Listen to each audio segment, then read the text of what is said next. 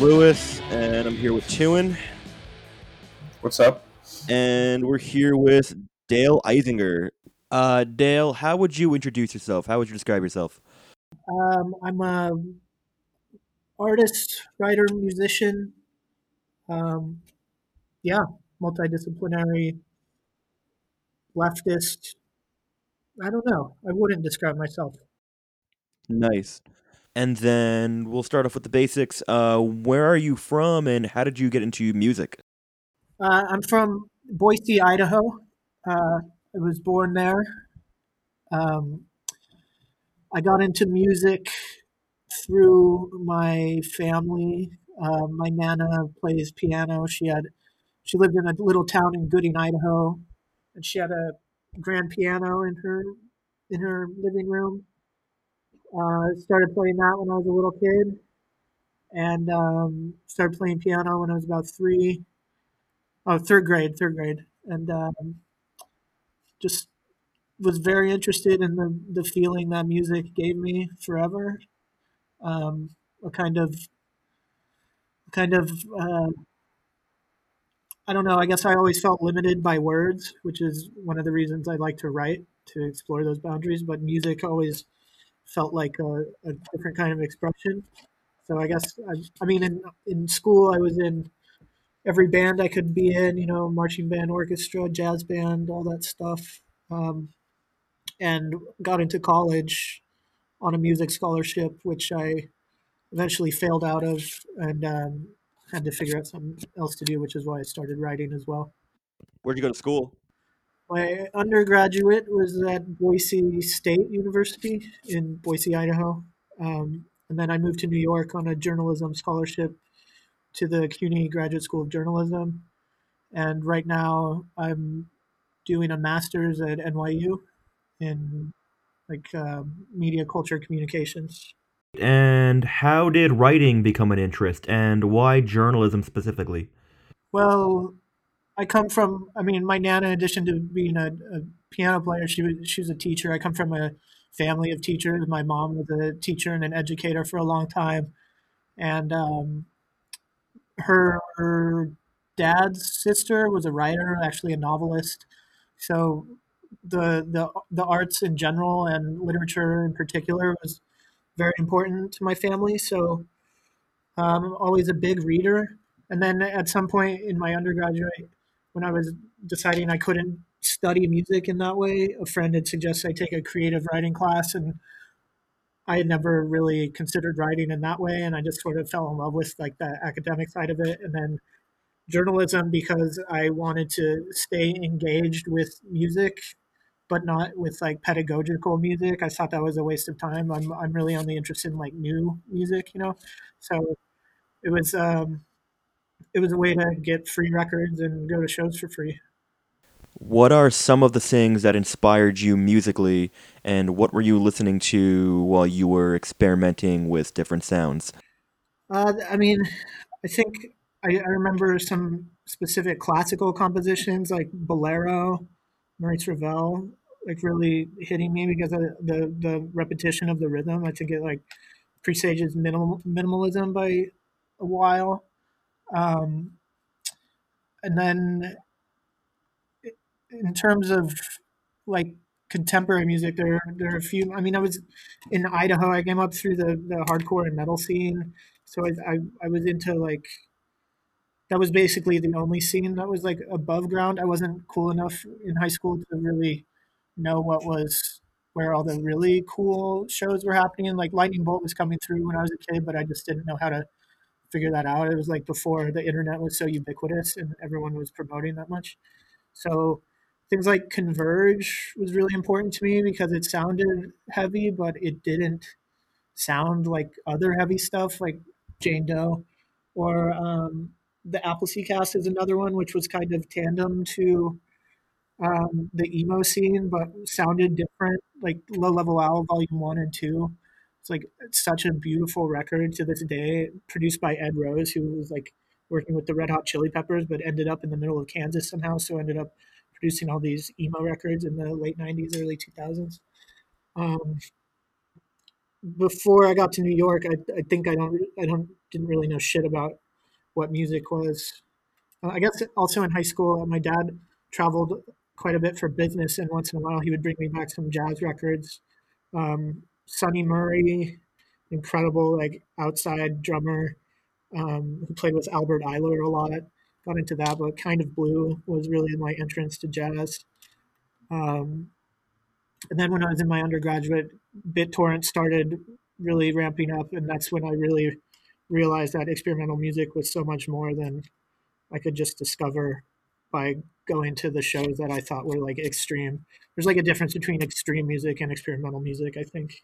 Well, it was just when I got to New York that I really kind of broke through some illusions I had about what music making was and um, how to more achieve like that feeling that I was talking about at the beginning of this interview, where it's something expressionless that you can express, and I think through the the whole. I mean, I got to New York in 2009, which is like really late in terms of like the Williamsburg, Brooklyn experimental scene. That's like third wave Williamsburg, really, but like 285 Kent and Death by Audio and Glasslands. Like I would just walk down there, Market Hotel, that whole scene where sort of surrounded around um, just a kind of liberation ideology that isn't I don't really see happening a lot today, except in like dance music circles.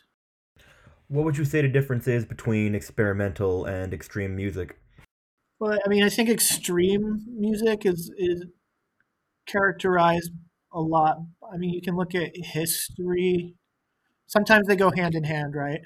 Like Lightning Bolt, I think in the early 2000s could be both. Or really what I'm thinking of is like the distinction between like really technical metal or post metal and I mean, everything can be experimental, right? But there's a certain philosophy of approach that I'm thinking about when it comes to not expecting a sound that I think is experimental, whereas like an expectation towards a preconceived end can be more extreme in terms of like you know really technical metal. I think another aspect of the difference to me is like virtuosity is not really required in experimental music, but it would be required in extreme music, right? Where you have to be like a technically exceptional player to to achieve some things in extreme music that you wouldn't necessarily need to in experimental music. Like Gary Wilson, for example, or or Stevie Moore, or other like underground self-recorded experimental pop artists are not really technically that great. You know what I mean? Or in terms of like painting, I've been thinking about like Jasper Johns a lot, who was like this refutation to abstract expressionism. And it had been when he came out with the targets in the 60s, I think, or late 50s, it was like people had been waiting for those paintings and they were just like not that technically brilliant, but they were also not extreme in comparison to like Jackson Pollock. You know what I mean? So there's a difference between the extreme side and the experimental side, where the experimental definitely does not have to appear as extreme, if that makes sense. No, I see what you're saying. So then, when did you start? Uh, you mentioned all throughout school you were in bands like marching band and such. When were you in your first like band? When was the first time you were like, I'm gonna get a bunch of people together and form my own band? And what kind of music were you guys playing? Well, that always seems to happen kind of organically. Like the first time I ever played drum, like I'm a drummer mostly. The first time I ever played drum set was at a friend's house down the street, and that was just because it was the last instrument there that no one else was playing. It was like an older brother's high school band, and we were the little brothers, like jumping on when they went home. So then, like, it was decided I was the drummer, and I was like sixth or seventh grade, and then I like begged my mom for drums, and we like found one in the classified ads when my dad was away on business, and she went and bought it when we were out of town, when he was out of town. And, seventh grade, I guess we were playing, shitty pop punk. And that was coming out of like the Warped tour, which was like a sort of crossover overland underground moment that my older brother was into, where it was like, oh, this is unlike anything we've seen before, even though it ideologically isn't that great and musically is even worse, perhaps. But it was just something to gather around that we thought was cool. So moving from pop punk, it was like easy to move toward heavier punk and like emo, emotional hardcore, post hardcore. Um, and then I think somewhere in like, I don't know, Revelation Records is sort of a crossover label for me where it's like, you have Quicksand, but you also have Elliot. And through that, we started getting more experimental. And I think when we saw Minus the Bear, I think around like 1999, maybe 2000, they came through with Hella, which was Zach Hill's um, first band, who's in Death Grip now, and those two bands together kind of for Boise kids who weren't going anywhere at the time, they kind of like blew our minds, and that's when we kind of started experimenting even more and more. Um, so then from that was like high school, and we were gigging a lot already, playing a lot of shows out. And then in college, I had a pretty stable band in Boise that was more like psychedelic, experimental, writing on like the Animal Collective thing before Meriwether Post Pavilion really took off. And I was really into Deer Hunter at the time, early Deer Hunter. And yeah, it was kind of like psychedelic experimental pop. And then I got to New York and I wasn't in a band for quite a while, making solo stuff. So yeah, And what made you want to go to New York? Why New York? if I'm being honest, there's like a really specific Stereo Gum post that I saw in like 2007 or 2008. That was like a recap of a show at Silent Barn, which was like Deer Hunter, and Bradford was wearing a dress, and there was like this manufactured internet moment of like, oh, was he getting an onstage blowjob or wasn't he? And like, I just remember thinking like that looks like so much fun. Just like I had been kind of more versed in like DIY spaces by that time in and around Boise and just like more performance oriented stuff, but I wasn't really satisfied with like the limits that were kind of in place in Boise. It just wasn't going the direction that I wanted it to. Um, New York just seemed like the only place to go to really chase what I found interesting. Um, yeah, Do you think do you think that being from Boise and nowadays, do you think there how do I word this? Do you think the that's changed at all in Boise? I know one thing I talk about a lot with friends of mine is that because I'm here on Long Island, and there's kind of like an art scene here to a degree. It's mostly emo and hardcore, but I always feel like if you look beneath the surface, there's definitely this underground kind of art and music scene that's got a lot of really cool stuff in it. Do you feel like um, m- do you feel like nowadays that's maybe changed in Boise? Do you feel like it's changed? And do you feel like nowadays has the are we living in a post New York world perhaps now? Maybe do you think? I mean, to the second question, yeah, definitely post New York world. In terms of, I mean, I would say like we were in a post New York world before I got here. Like me being able to see that blog post, that did I really need to come to New York to recreate that moment? Not explicitly to be a part of the scene, yeah, but that's a different conversation about the importance of scenes in music. But in Boise, yes, there has been a big change. You know, my buddy Trevor Powers and Youth Lagoon has been a big part of helping that out. Um, and there's some other bands I mean, I haven't been keeping up like I should be lately, but my friend Eric Gilbert started a festival called Tree Fort Festival there, which has done a pretty good job of drawing in a bigger variety of music. Um, I think the problem with Boise that I found distasteful was just how insular and sort of incestuous it was in terms of um, its size. It makes it hard to like really be free in a way. Everyone's path is crossing with everybody else's path, so there's always like this, or at least for my generation, it seemed like there wasn't a lot of new ideas bouncing off of new ideas. But the internet definitely changed that a lot as it got bigger and bigger. Um, I think, yeah, I don't know. It's been more than 10 years since I lived there, so What do you, since we're in a post New York world now, what do you think's the end result?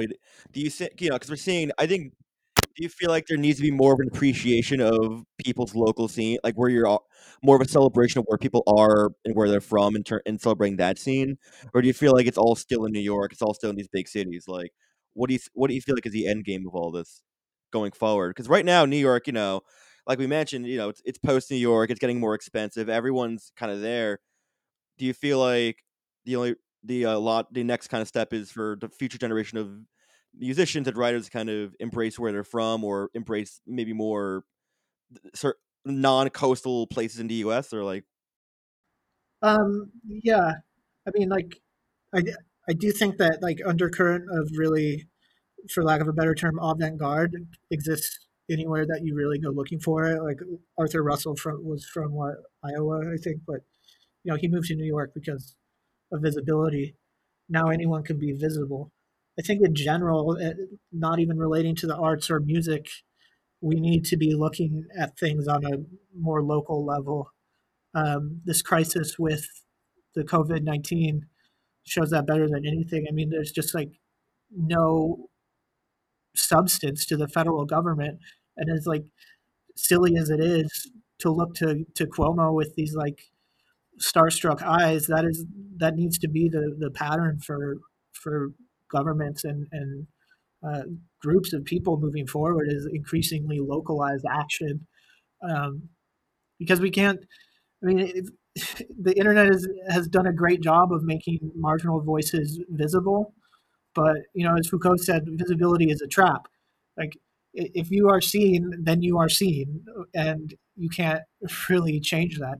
It has to be about coming together as groups, on like groups in spaces, not groups on the internet where mobilization isn't real, right? It's so easy to get a billion Spotify streams, but how do you get a billion people in a room? I just think as time goes on, the tendency for tastemaking and gatekeeping and criticism is not as strong nor important as it was 10 years ago, 5 years ago. I actually want to add to that too. I think that's what kind of makes this kind of created this like post New York world, because I think that like New York, like musically, culturally, kind of had this expiration date on it because of its like lack of kind of focusing on like the community, like getting people getting like, because like DIY venues are like shutting down. There's a lot of problems happening with that, like with local scenes in New York. And like I think that um like because New York has focused so much on like its image, its kind of illustrious like aura, like this like historic, this like kind of like revivalist like heyday kind of idea, like um, focusing on like the past and like the museumification of like all like what it used to be. Like now, like we're seeing like especially in like rap music, like Atlanta's kind of making a comeback, because like in the South, with those types of local scenes, like those were like undercurrents the entire time. New York was kind of, and like New York and California were kind of leading the pop and like the industry basically. And like those scenes are on the rise now because of like the like altruistic nature of like how they've built the music like locally and like the community they've formed around that. Like New York kind of missed out on that opportunity in like in the 80s and 90s, like when it was, you know, this like monolithic like cultural fad kind of. Yeah, I think what you're talking about is just the idea that living in a city gives you greater um, cultural capital, just Yeah. but without talent, skill, or vision, it doesn't really mean anything. And in terms Hmm. of the DIY spaces that shut down around New York, it's really easy to support a space on the internet or like a post, but if you're not actually in the room, you're not helping. Uh, Right. and I think it's easy to look at Atlanta hip hop, which I would argue Atlanta's been the center of hip hop since I don't even know. It's like Hmm. it's Outcast, I guess. Yeah. Um, New York is just where media organs are centered and where avant-garde punk and hip hop sort of started. So Hmm. we have some like obligation to give some nod to history, but you don't have to do that when Hmm. everything is accessible all the time. Right. It's a really strange time for art and music. I don't think art has ever been valued less than right now. Yeah. Definitely. What do you think has led to that devaluing of art? Um,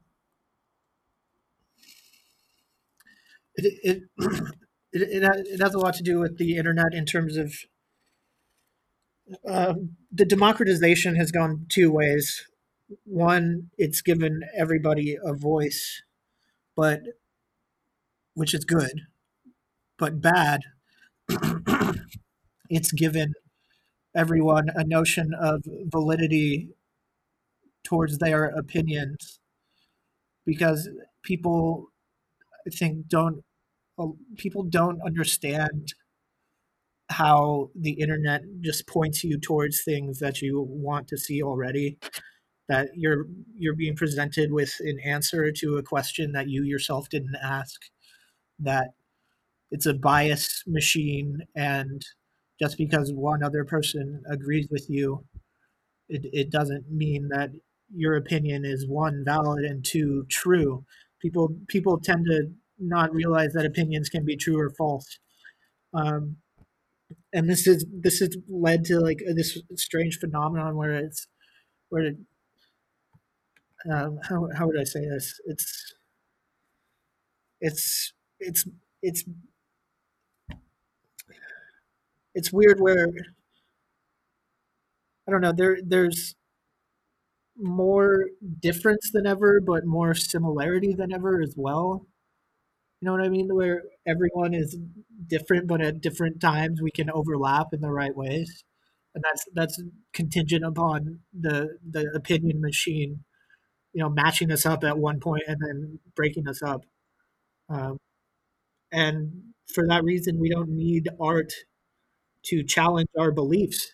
We don't need art to tell us this is impossible, but yet here it is. That's historically been the role of art, as I see it, as this catalog of our freedoms in the face of domination. No one feel. I mean, we feel dominated now, but we all share the opinion that we feel dominated, and we don't feel you know scared to express this opinion. Everyone has this sort of notion that things are wrong, but we're locked in this sort of cycle of oppression where, well, we're all inside right now. Like COVID, like we're all inside right now. None of us are really working except these quote essential services. There's this like general cultural imaginary that the imbalance is worse than ever. Like we're basically an inch from a general global strike, but we can't think about it that way because we're so fearful of something that is beyond the grasp of our intuition. And what does art do for us when we can't even leave our homes? Like what is art? It's such a strange time that I think that the value of art has to do with with asking that question itself, because the art market itself has become so disgusting in its. I mean, if you look at from the 90s basically on, the young British artists like Damien Hirst and these people, and then Jeff Koons especially, and these multi-million dollar artists who get bought up right away before their message really gets any sort of anti-capitalist traction. You see this sort of pattern to emerge where people are buying art as simply like a tax haven. There's this building in Delaware that I know about that literally houses thousands of paintings that rich people own, where the global art market has just become this strange money laundering operation. And I think one of the people who's most valuable in this critique right now is Brad Trammell. I don't know if you know who he is. He was an internet artist who's become like an internet art critic. Talks a lot about this, how there's like a art industrial complex that goes hand in hand with art journalism. And if you want to take his ideas and extend them to like music journalism, it's pretty easy to see how it plays out with certain artists being pushed by certain publications to put them on certain stages at certain festivals, to put them back in the publication to look at and say, wow, look at how cool it is.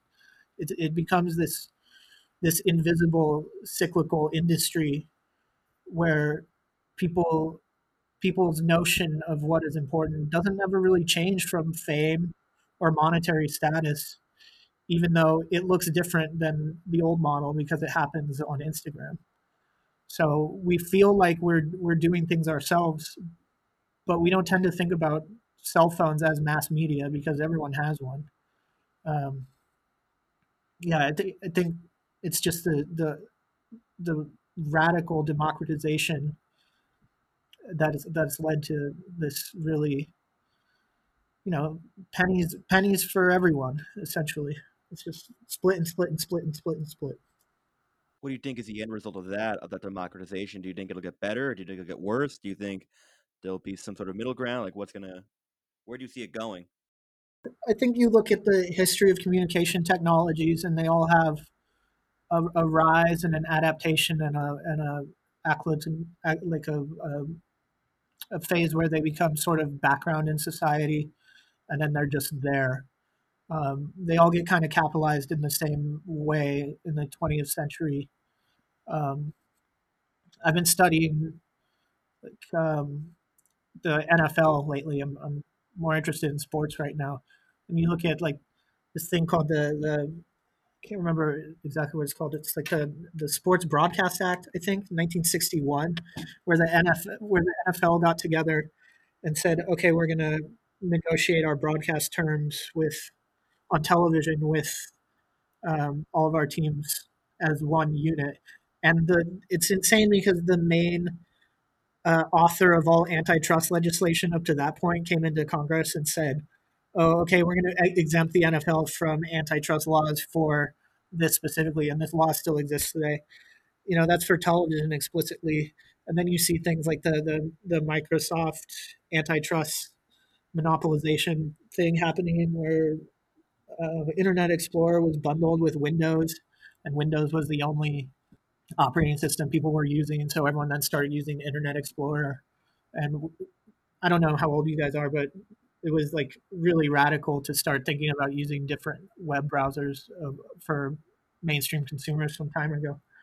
So what I'm trying to say is I think there's a retention point that I believe we're now past, that the usefulness of any communication technology as far as its like radical potential starts to fade into the background as something else becomes more prevalent. I'm not sure what that is yet because we're so dependent on the internet.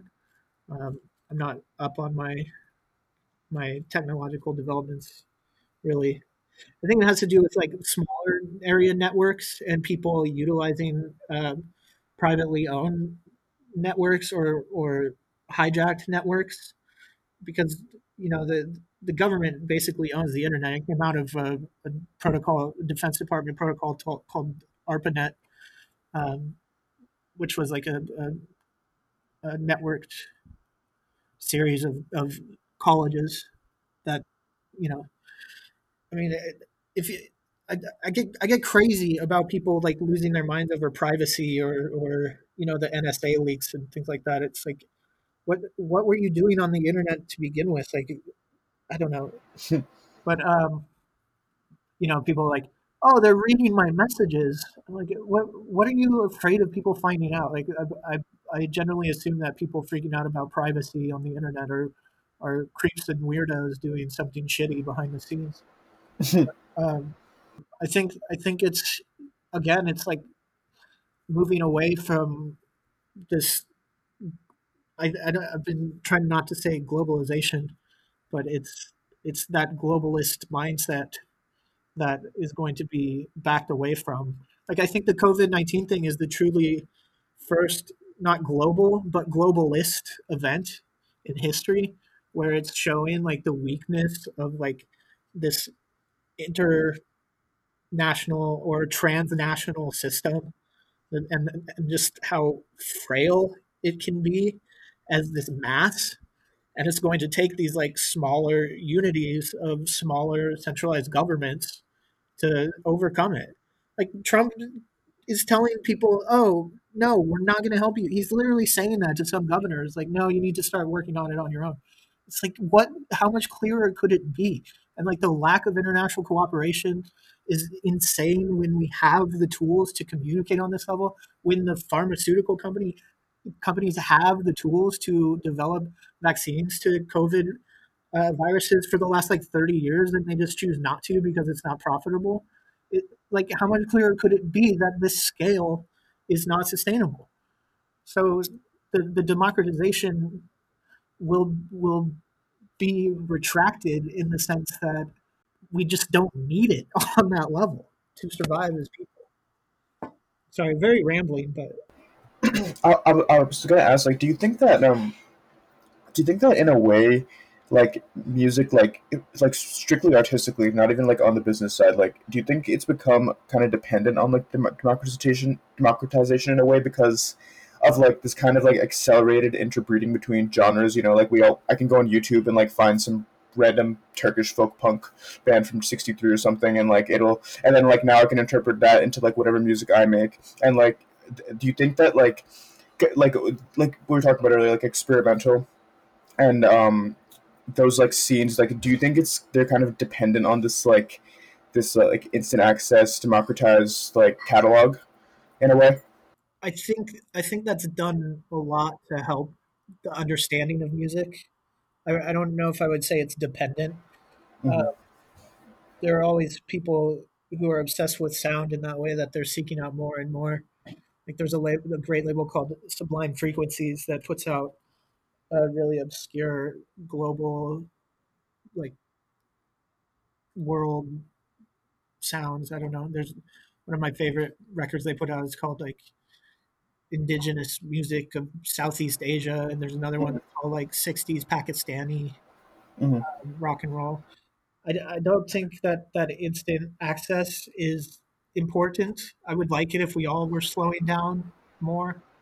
Mm-hmm. Uh, the instant access is part and parcel to the sort of entitlement mindset that I was talking about earlier, where it's you can Right. just now, me.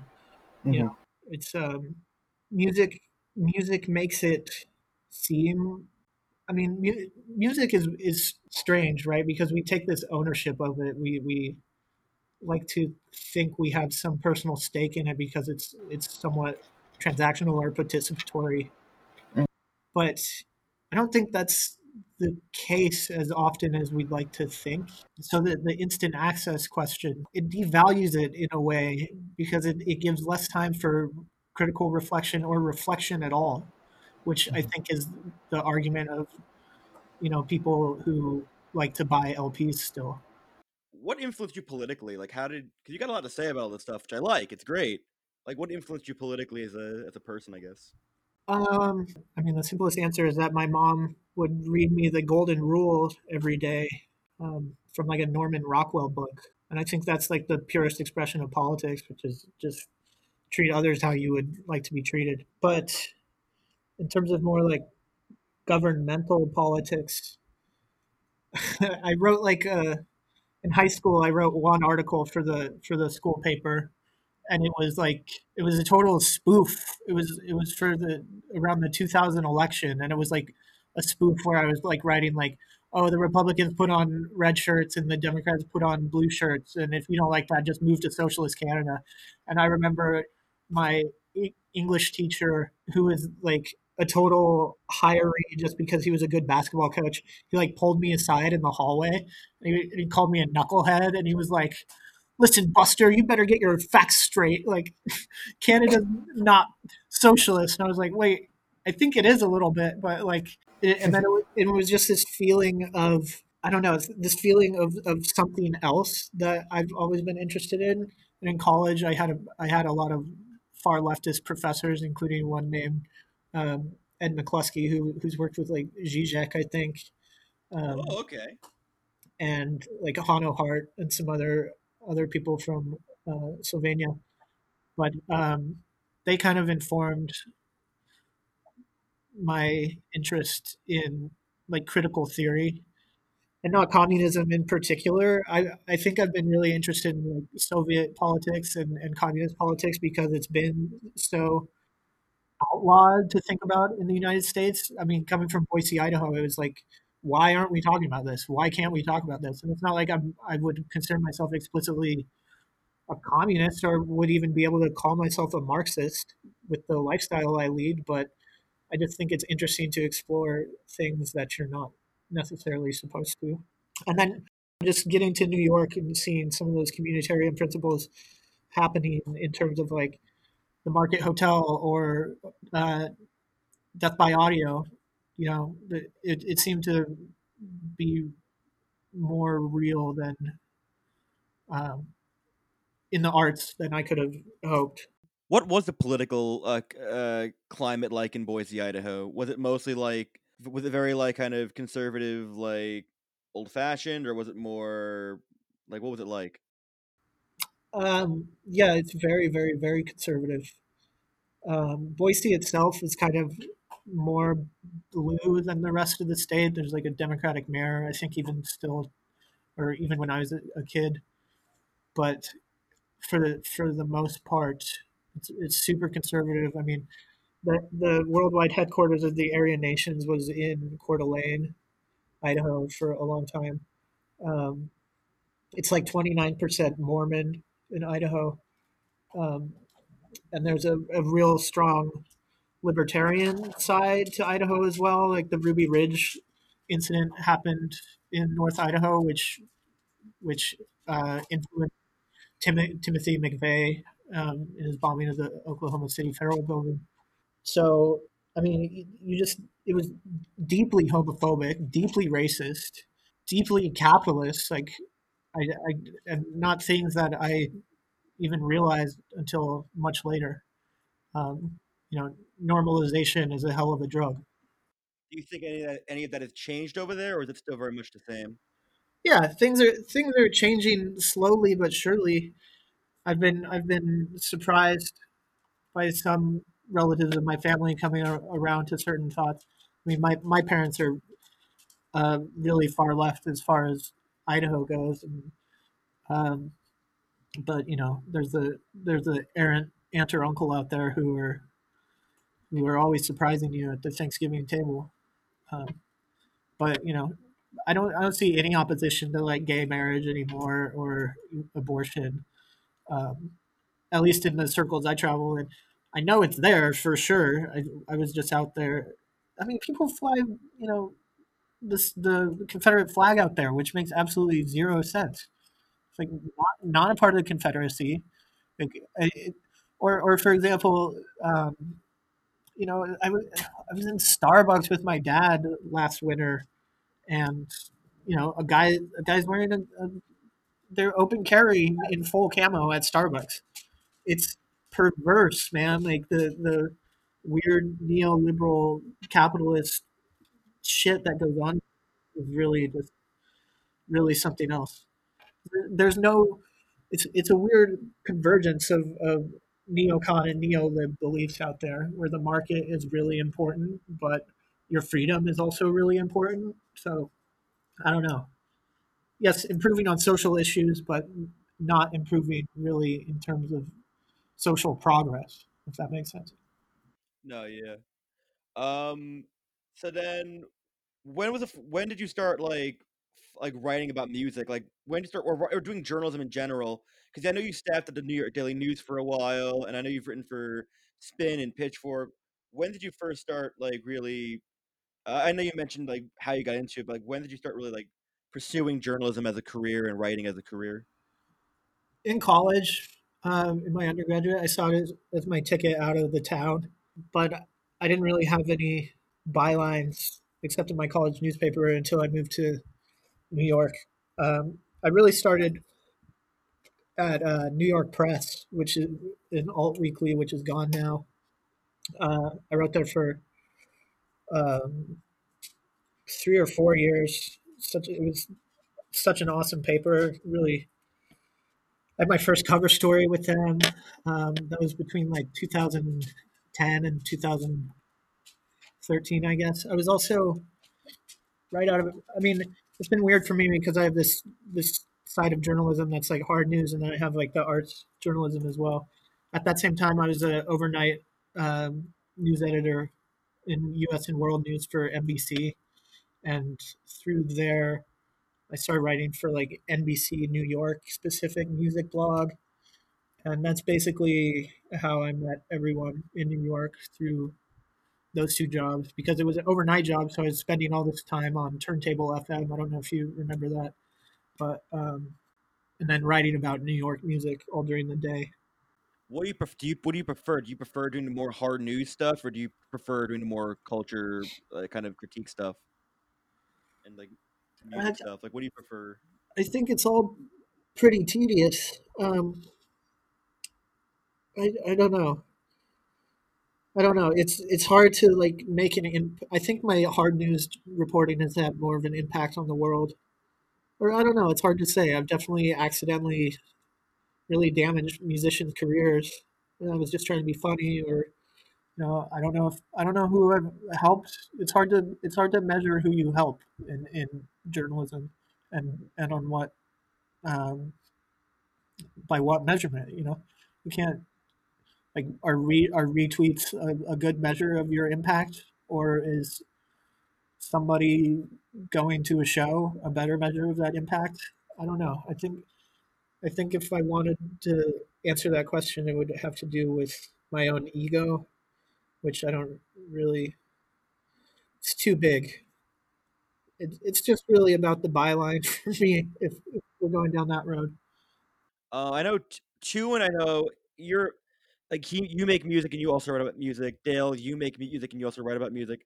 How is does writing about music? Does being a musician and being someone who understands music and who makes and who produces and mixes stuff, does that affect how you approach thinking about music, and does that help you as a writer?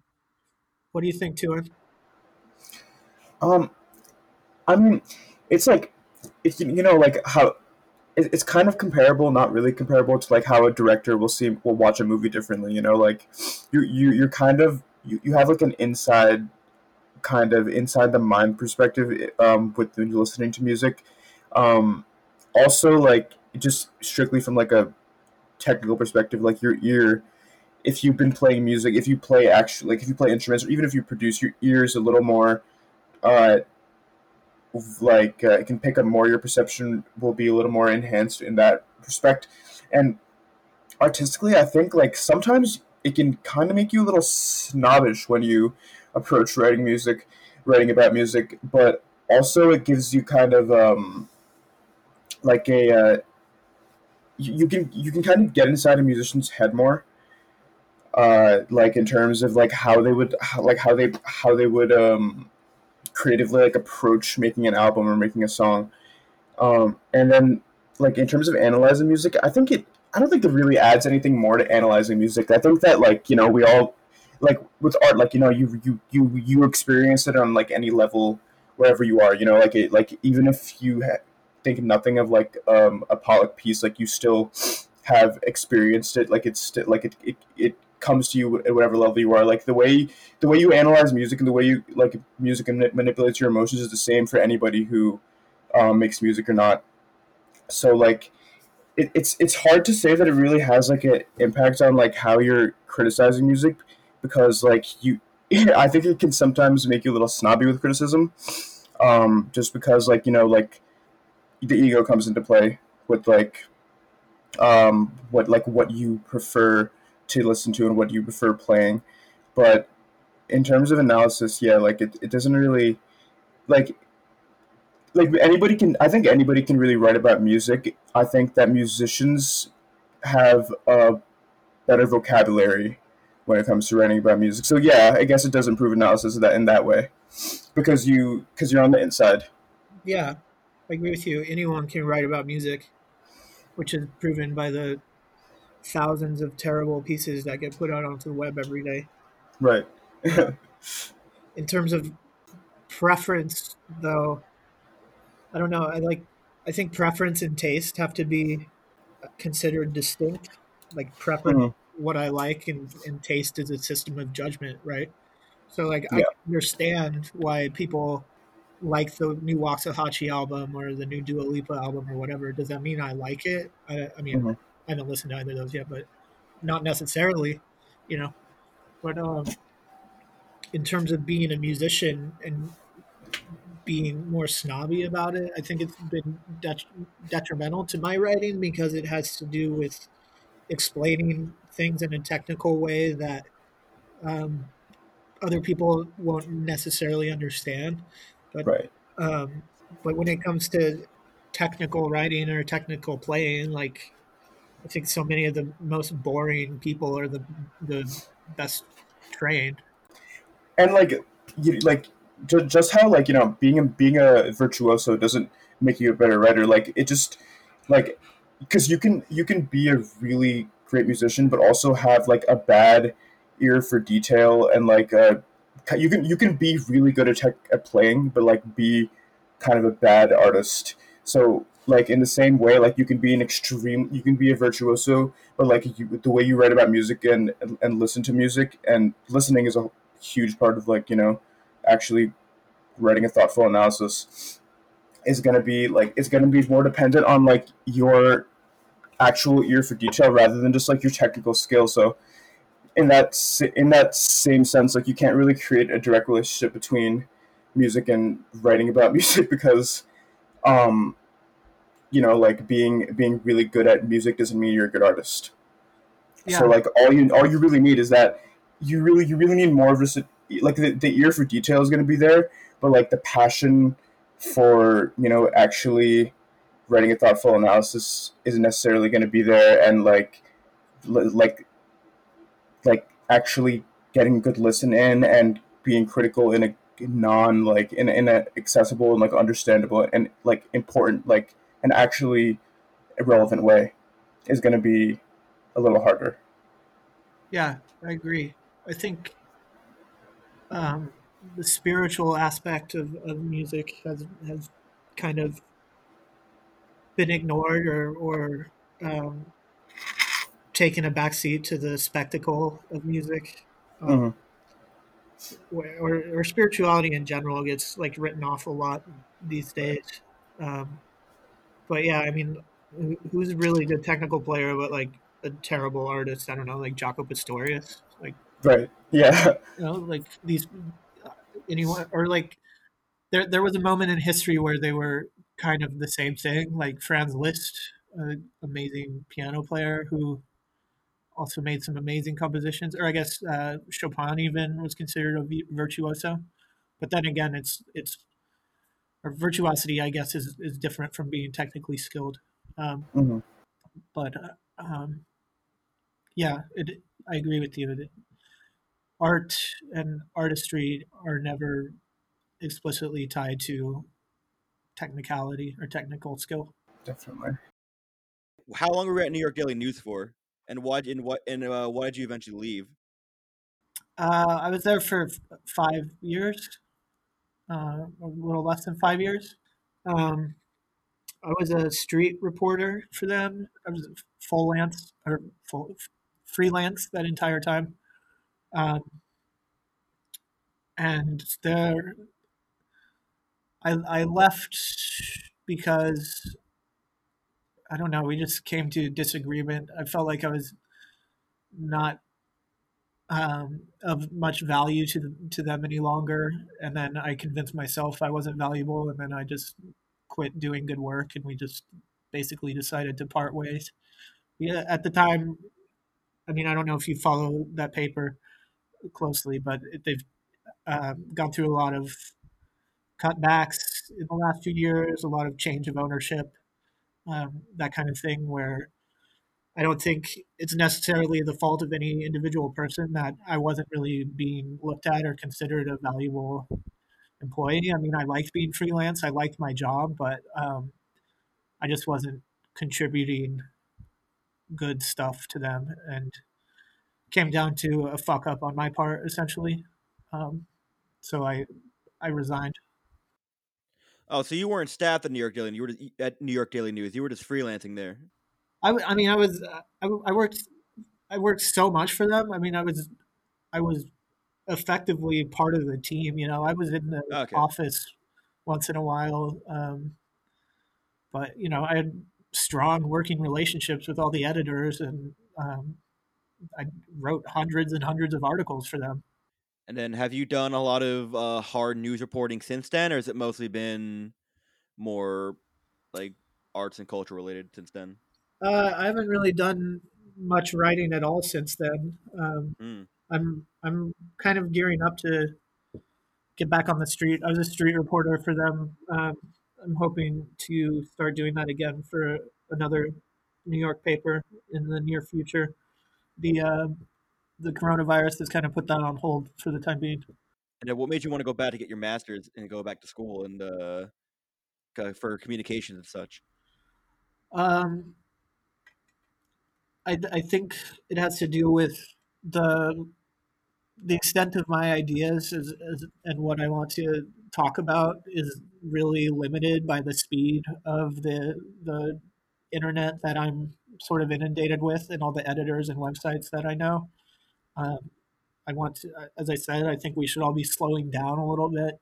So I want to get back into books essentially, um, and I want to make some inroads in terms of academic publication, and eventually, I mean, the long term goal is to be, you know, teaching at some point. As I said, I come from a long line of teachers, so um, just figure it's time to start thinking about something bigger than myself. I got married about a year ago, a year and a half, Oh, nice.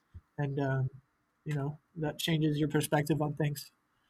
So What What do you want to teach? What are you trying to like? What do you want to explore? What do you want to put into the minds of today's youth in academia and such? just difference, you Nice. know, opposition, methods of questioning, histories of um, or invisible histories, I suppose. I'm really interested in you know, alternative histories, alternative ways of living. I guess in terms of specificity, it would be, you know, like an ethical history of journalism. You know, I think would be an interesting course to teach. You know, problems of ethics in journalism, how ethics can be bad for journalism, those kinds of things, which would include How like the stuff with that happened with Gawker and Peter Thiel and Hulk Hogan. Wait, can you elaborate on that a little bit? On what happened with Gawker? Oh, well, no, I mean like ethics and journalism and such.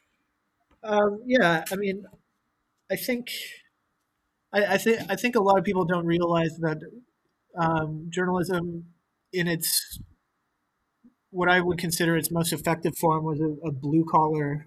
uh, a blue collar profession, and um, organs of power realized their susceptibility to like public opinion at some point, and people like Joseph Pulitzer, um, Edward R. Murrow, and other people who institutionalized journalism did so in a way that standardized um, a rigor and this notion of objectivity, which I think has been ultimately bad for um, society.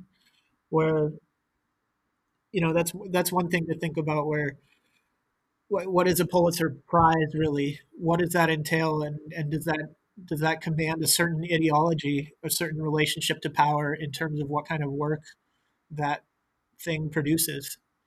Or in the case of like objectivity in general, how does that restrict certain modes of thought or certain publications in general from seeing the light of day?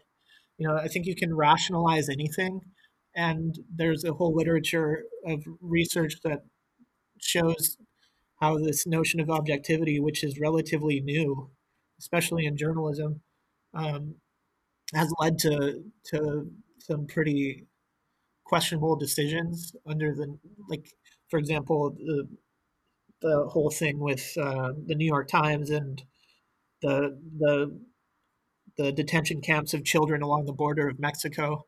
Like, I think with them prevaricating in their language on the front page during the outset of that, why they can't just call those concentration camps or read the Genocide Convention and realize that the interference of anybody's um, the, if you read the Genocide Conventions, there's a provision in there that says that interfering with the children of any one ethnic group constitutes genocide. Like, that is genocide then. And I just want to say, it's like it's almost like kind of like when does objectivity become apathy kind of thing. um, I don't know if I would go that far, because I think the objectivity fuels like a rigor or a sense of purpose in editors, especially. But Mm-hmm. what it does is neutralizes or sterilizes certain um, truths, you know, Mm-hmm. that are at a counter interest to the public good. Like, there's a difference between exactitude, which is like a record of fact, and truth, which is like our agreed public interest. I think Stalin said that better, but yeah, the notion of objectivity in terms of what we can and can't say for our cultural cachet as certain news organs is needs to be reexamined. I would also say there needs to be an examination of an accreditation process of journalism in the U.S. Like, in terms of in terms of something similar to like the bar for people who practice law, um, which sounds counterintuitive to the notion of a free press. But I also think baking a free press into the documents of a country is problematic. How so? But by means of institutionalizing it just like that. I don't need your permission to have a free press. I don't need your permission to assemble. I can do those things without a document telling me that I need to. And then how would you tie that into the Gawker thing with Hulk Hogan and such? For those that don't remember, wait, can you just quickly describe what that was for people who may not remember that, and how would that tie into all that? Um, well, it has to do with Gawker, which was like a very important website which understood these problems with subjectivity and understood the problems that, you know, obfuscating and hiding certain nuggets of information. For example, Peter Thiel's sexuality, right? Peter Thiel was a Silicon Valley billionaire who Gawker outed as gay to some rationalized ends that it was newsworthy. Um, Peter Thiel didn't like this, so at some point Gawker published this sex tape of Hulk Hogan.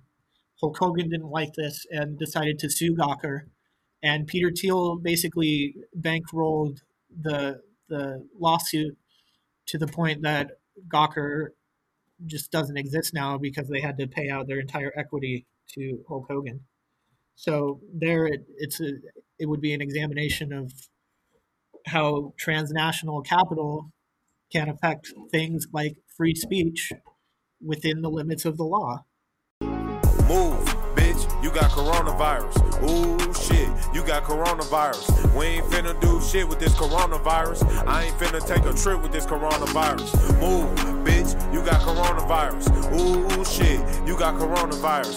We ain't finna do shit with this coronavirus. I ain't finna take a trip with this coronavirus. I'ma chill at the crib cause I'm safe here. I ain't even about to drink me a Corona beer. I'm about to stay at the crib for about a year. And I ain't coming back out until this shit clear. I done bought me a How is mask and a lot of gloves. how has the COVID-19 crisis affected you as an artist, as a person, and how can people? What's the end result of this? How do we get? Where do you see this going? Where do you see it going for? How can people support independent artists and such during this time? What's the end result of this? You know, not to be too cynical about things, but these are choices we should be thinking about in our everyday life. Um, for me, it's affected just school right now. Specifically, I hate doing these online classes. I hate Zoom. I hate I hate virtuality. Um, I don't know. It's affected my notion of reality more than anything. Um, it's easy to get hopeful about certain changes to social relations when you see something like this, and then you watch the Senate and House push through this bill that they're arguing over whether or not the stimulus check for individual Americans is $600 too much, and will that de-incentivize people from working? And it's hard to say what will change. I read a piece by Elaine Boudreau on Verso Books the other day that basically argued nothing will change. This is business as usual. Um, I don't know. I've just been doing a lot of reading and trying to ignore what's happening out there. How has it affected you? I'm not in school right now, and yeah, my job's all fucked up now because we're on different cycles because there's too many people there. It's been crazy. I haven't seen anybody. It sucks, man. It's a weird time. It's unprecedented, obviously. Yeah, I was working part time at a little hippie store here in Brooklyn and lost that job. You know, just I don't know. I feel fat as fuck. Um, I don't know, man. It's really.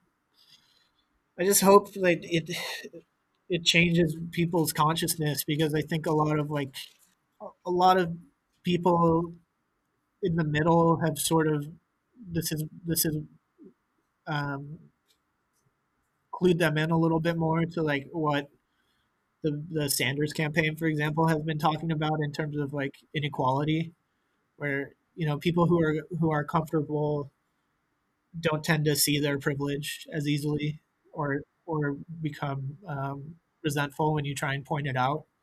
So for the bullshit on bullshit crimes to be on such like skeletal display in this crisis is hopeful in terms of like shifting consciousness, but it's going to take a big push if there's like any actual change to our healthcare system or our system of governance or banking or anything at all. Do you think this like pause, this kind of forced pause, is going to be helpful for contemplation in like terms of that like consciousness change, like just like collectively? And unfortunately, no. I see most people who I encounter online just like playing Animal Crossing, and Yeah. which is like mind blowing to me. I mean, you see all these memes that are like, "Oh, me canceling plans with my friends like right before I go out. Like I love to stay home," and then like you get to stay home, and people are like, "I can't go out." It's like there's no there's no consistency to anyone's worldview, in my opinion, at this point. Uh, Right. and that has to do with like the momentary nature of the internet and how we communicate with each other at this point. But there's no real.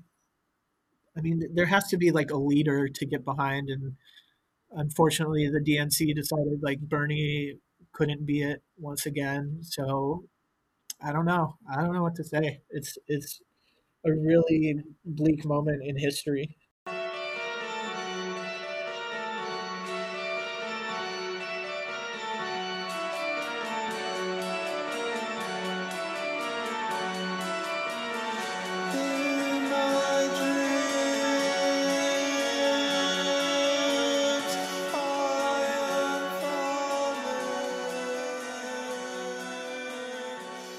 Shifting gears like for a second, how did YVETTE happen? Yvette happened. Do you know who Nick Sylvester is? No. Nick Sylvester is he was a prominent music critic. He was an editor at Pitchfork. He had a column at the Village Voice. Um, he owns a label called God Mode. Um, Oh, okay, yeah, I know God Mode. yeah, um, Yeji. yeah, Yeji, Channel Trace, Yvette, you know. But I met Nick through Twitter, um, 2012, 2013, and he eventually hired me for God Mode to do some stuff, and um, he, I mean, he put out another band of mine called Horse Lover Fats, and I guess this was 2013, and he introduced me to Noah because Noah was looking for a drummer at the time, so that's how it happened. There was a drummer. There was a drummer before me in Yvette. So now, so if that's kind of become your project now, you're kind of just doing it on your own, or? No, it's Noah's project, Oh, okay. but there is an LP that is still um, TBD that I did with him. How long were you in YVETTE for? 6 years. Why'd you leave the band eventually? It was just time to part ways. And then what do you? So what are you doing these days? What are you doing creatively? What are you doing in general? Like, what are you up to now? Like, what's up next for Dale Eisinger? Well, I run a really small label with some buds called House of Feelings, which is also the name of a musical project. It's also like a party night. Um, we've had moderate to good success with that so far. Um, I have a solo project called Terminal Scout, which I put out an LP this year, which is like weird house ravey neo cyber jazz shit. I don't know. Um, I'm working mostly on like uh, house music now, dance music, which was kind of like the direction I wanted to go with that was more like electro techno sounding, and you can hear that a little bit on the LP that'll be. I think it'll probably come out this year. But I have a band with my wife called Mr. Boy, and we make like deep house basically.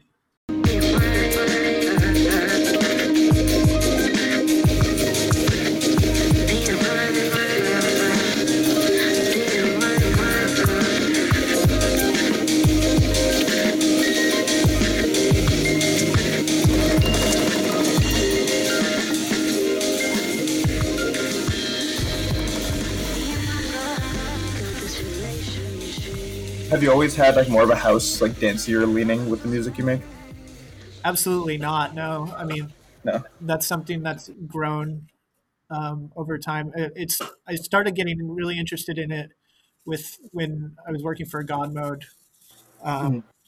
and Shamir, who's one of my good friends, um, was introduced to the label, and he came out from Vegas and was staying with me and Nick, and he started working on those first Shamir records, and that's really when I started to get into it. I mean, I listened to like Aphex Twin and Orbital and like Paul Oakenfold and all this stuff when I was in high school, but I kind of branched away from it when I discovered like noise music. But the tendency for a lot of noise musicians these days is to go back toward techno. But just working with Maddie Fasano, who's one of the guys who runs House of Feelings with me, I was introduced to him through God Mode and Nick Sylvester, and he's very melodic. So it's it it has to do with philosophy as well. In that, I think house music is kind of like the philosophically most pure music that can be out there right now in terms of like access and Mhm.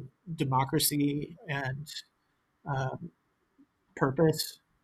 Like sometimes, I look at some old noise records I made and I'm like, what is the purpose of this now? Like, it's just not this, it doesn't serve any function to some regards. I'm not talking about Yvette. I'm talking about some other bullshit you guys have probably never heard. But I think house music is like, it's really, it allows for that, like the instantaneity of what you were saying earlier in terms of like the access. It allows Mhm. for that overlap of genre, but it has the most propulsive and physiological connection that is there. And also, if you Mhm. look at the second Matrix movie, they're in that cave underground. That's the shit right there. You know what I'm talking about when they have that giant rave? Yeah. Yeah, I know exactly what you're talking about. That's the shit. That's the shit.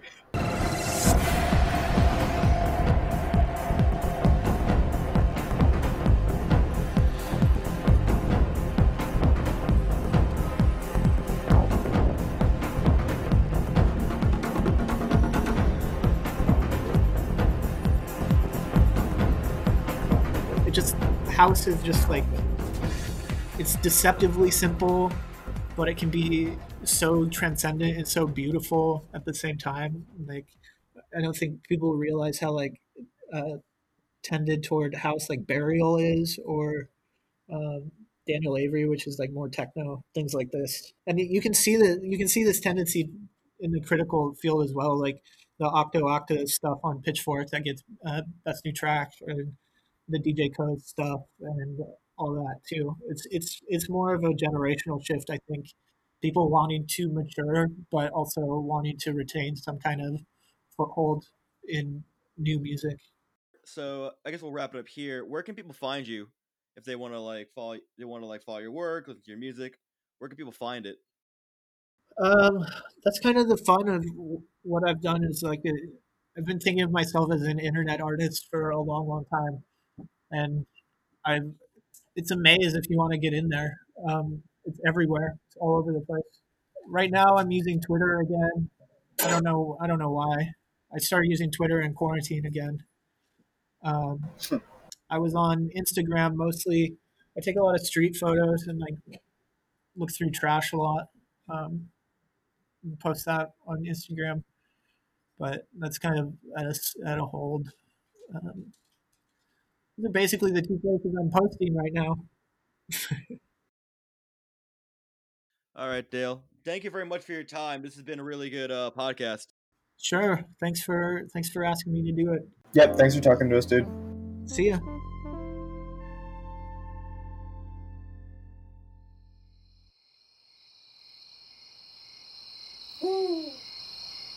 Hey, wait! Don't rewind the tape. There's more stuff to watch. For you.